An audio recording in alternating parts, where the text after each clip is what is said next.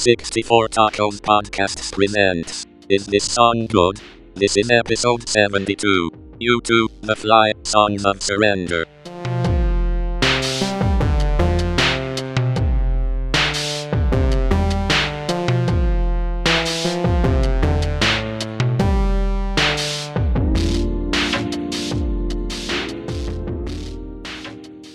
Hello, welcome back to the I Caught It on Audio podcast. We're doing the Is This Song Good series where we discuss songs and whether they're good or not.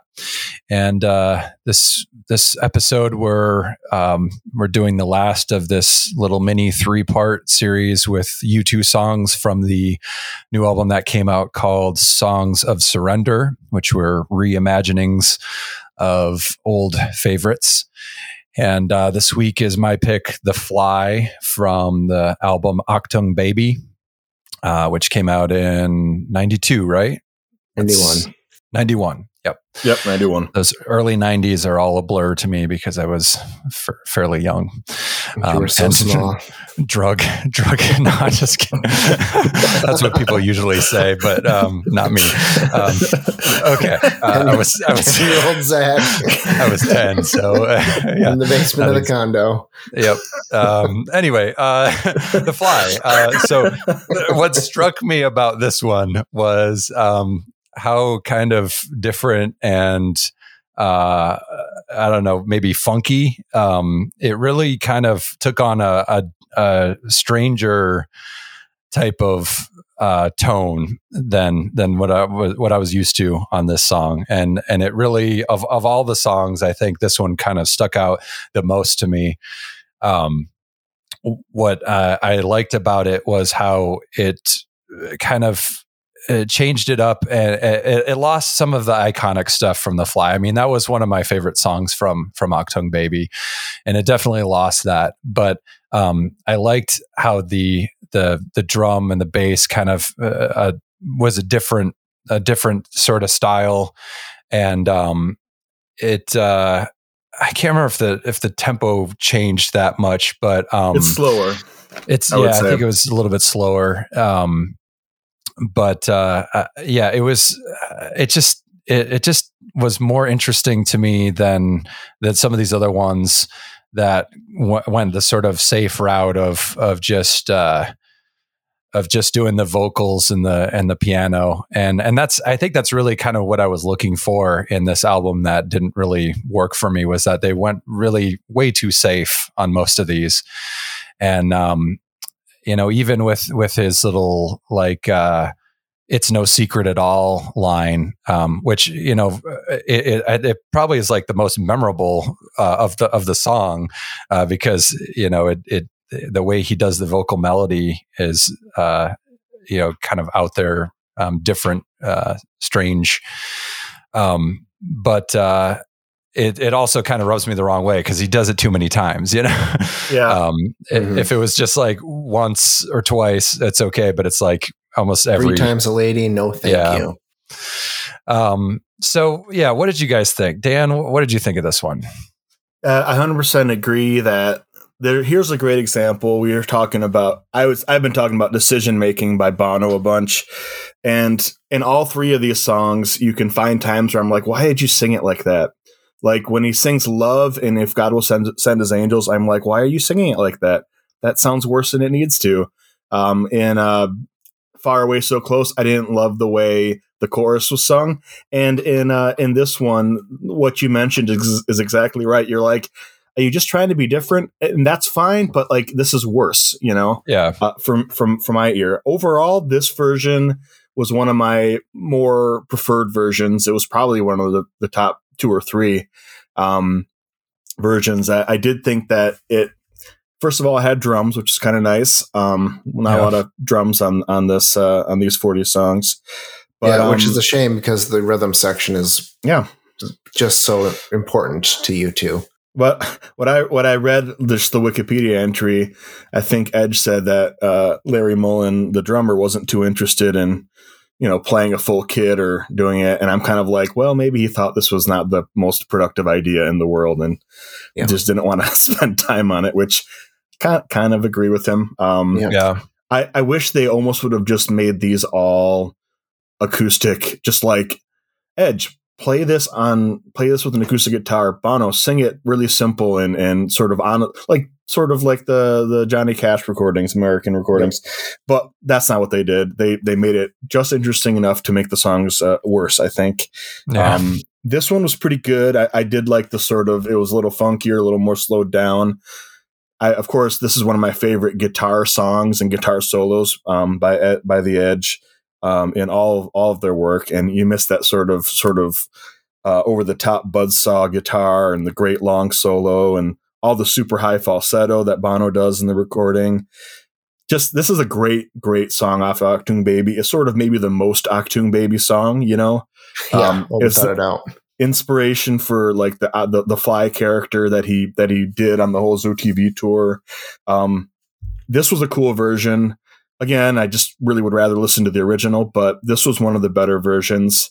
I would say the only other song on this whole list that I thought maybe was as strong was the Red Hill Mining Town, the one with the horns, because it was different and they made it sound not like every other song on the album. But I liked this one relative to the other ones. But again, I'd rather just toss on Achtung Baby when it comes right down to it. What do you got, Dave? So I probably listened to these songs each 3 dozen times, in preparation for these podcasts. And I have no recollection of the Songs of Surrender version of The Fly. That's how meaningless it was. Like, I'm sitting here trying to think of the song, and all I can all that's going through my head is the Achtung Baby version, because it's so good.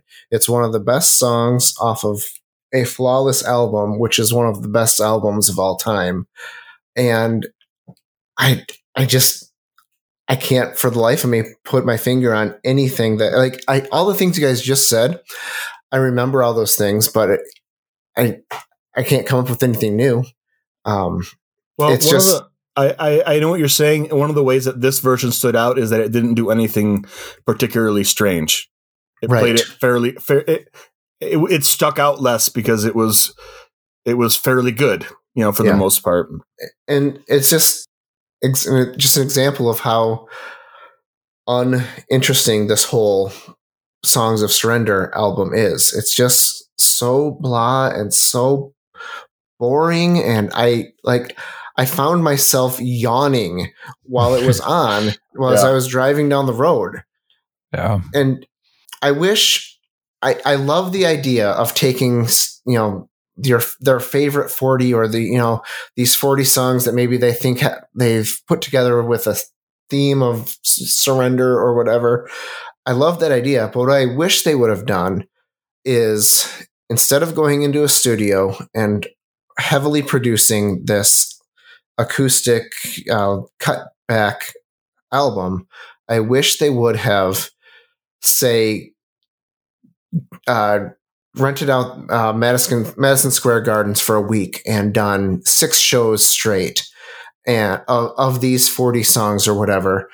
And, do them acoustic and do them live and have them have energy and passion, and take out all of the production that I think ultimately is what hindered any of this being interesting. And just give us something to look forward to. Because as I went through these songs, I was like, this song is not as good as the album version. Yeah. This song is not as good as the album version, over and over and over again. Yeah. And then it would have been nice. I feel like they're such good live performers that would have been a better way to approach it. Like, they're almost certainly my favorite live show I've ever seen when we saw them on the Pop Mart tour. So I was going to mention that we went to the old Silver Dome and saw them on Pop Mart. Silver Dome, back when that existed. And do you remember how they had a little B stage in the middle of the crowd? And they did my favorite concert memory ever. Every now and then I'll search for a YouTube video, and you're talking about the giant lemon. The giant lemon. They started this on the Zoo TV tour, the tour Achtung Baby and Zooropa, which was released while they were on tour. But they stop in the middle and they do like an acoustic set. Do you remember them doing that? So the song off Pop, Staring at the Sun, was never one of my favorites on the album, but it's a fantastic acoustic version that they used to do. And I have a single that has an acoustic version on there, the same version, the same arrangement, and it kind of kicks ass and it almost improves the song. It certainly is a worthy like counterpart. Like, hey, version 1, version 2, they're in the same ballpark. And that's kind of what you're describing. If they just would have sat down and they did like Desire and Far Away So Close and Angel of Harlem and just a bunch of songs that worked great on acoustic guitar on both of those tours. And I know the Zoo TV one because I have the live recording from Sydney from '93. And then we went to the Pop Mart tour like in 98 or so.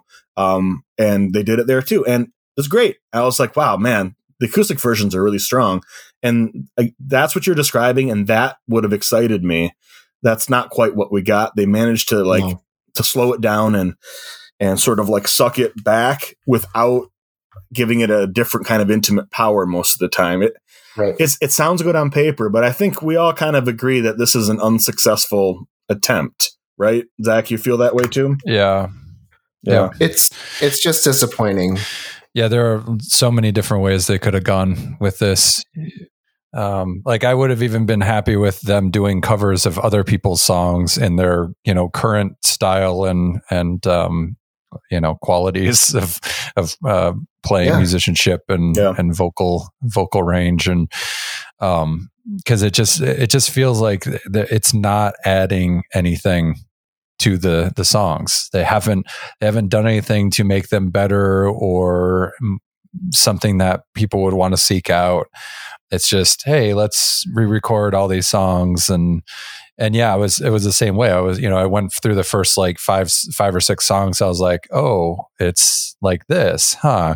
And then I kind of scanned forward into the track list and I was like, oh, well, maybe I still haven't found what I'm looking for.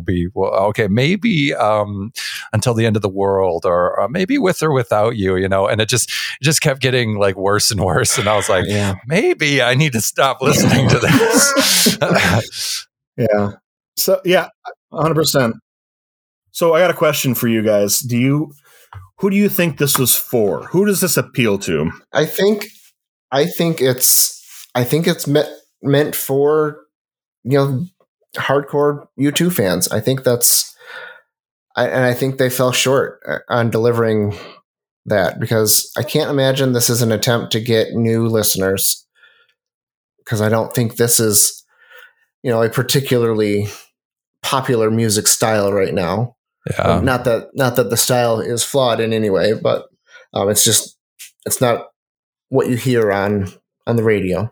And, I can't imagine it would be like a financial decision. So one of the things I've noticed happening with a lot of older bands or older musicians is that they've re-recorded a lot of their older hits and re-released them. And I'm pretty sure the reason behind that is because oftentimes they had like a really bad record deal. Yeah. And so the record companies own and they take all of the profits from all of the listens and all of the, anything that comes from residuals, and they give the artist like pennies on the dollar. Right. And so when they can re-record the albums or their songs, and re-release them brand new, they can actually get all of the revenue from that.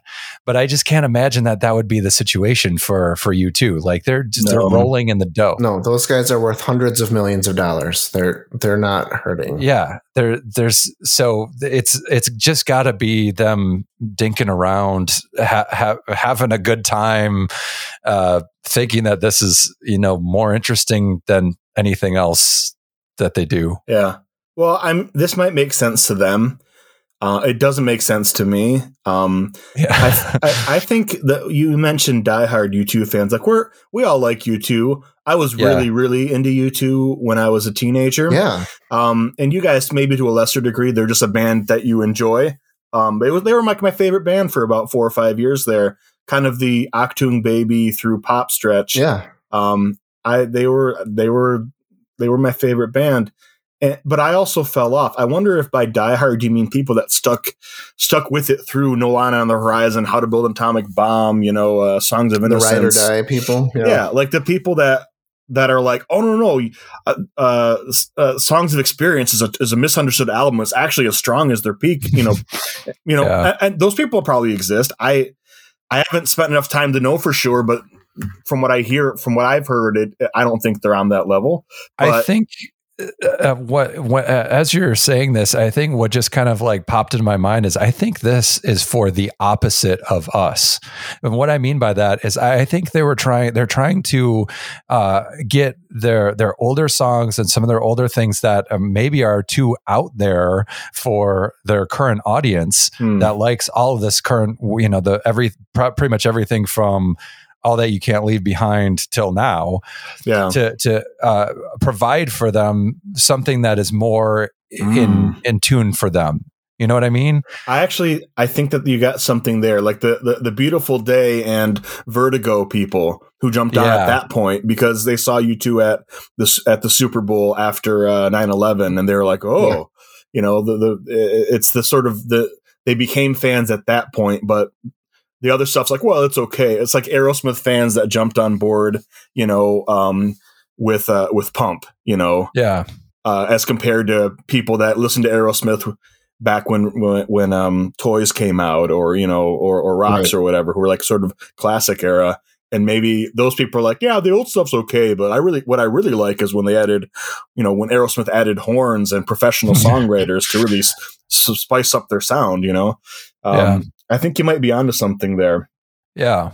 I think it's trying to appeal to the audience that wasn't around in those early days, or maybe just didn't really care for the out there type of, instrumentation or additions that Brian Eno and some of those earlier producers gave to them, which to us, I think is highly appealing. I just think it's so crazy to think that someone would hear this and be like, yeah, this version of With or Without You is superior to the Joshua Tree version.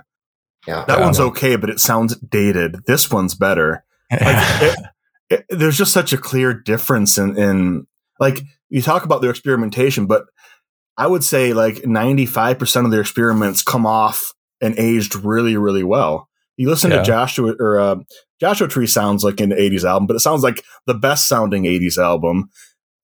But if you released like Achtung Baby or Zeropa now, you'd be like, oh, that's interesting. It doesn't sound particularly dated, I don't think, but it does sound, I guess, compared to the new versions. Yep. They sound different. And for me, it just reminds me how good they were and how often they got it right.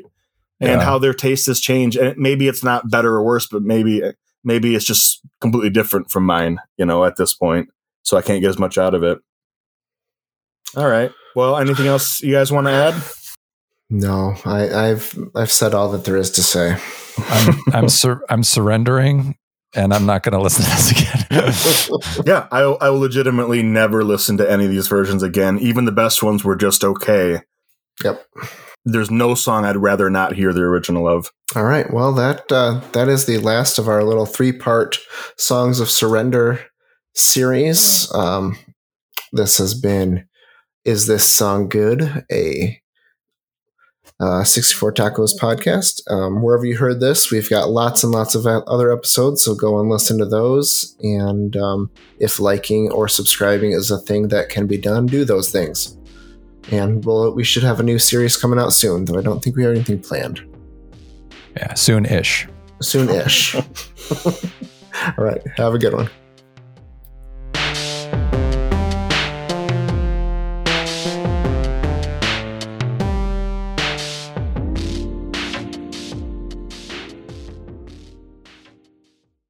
I caught it on audio.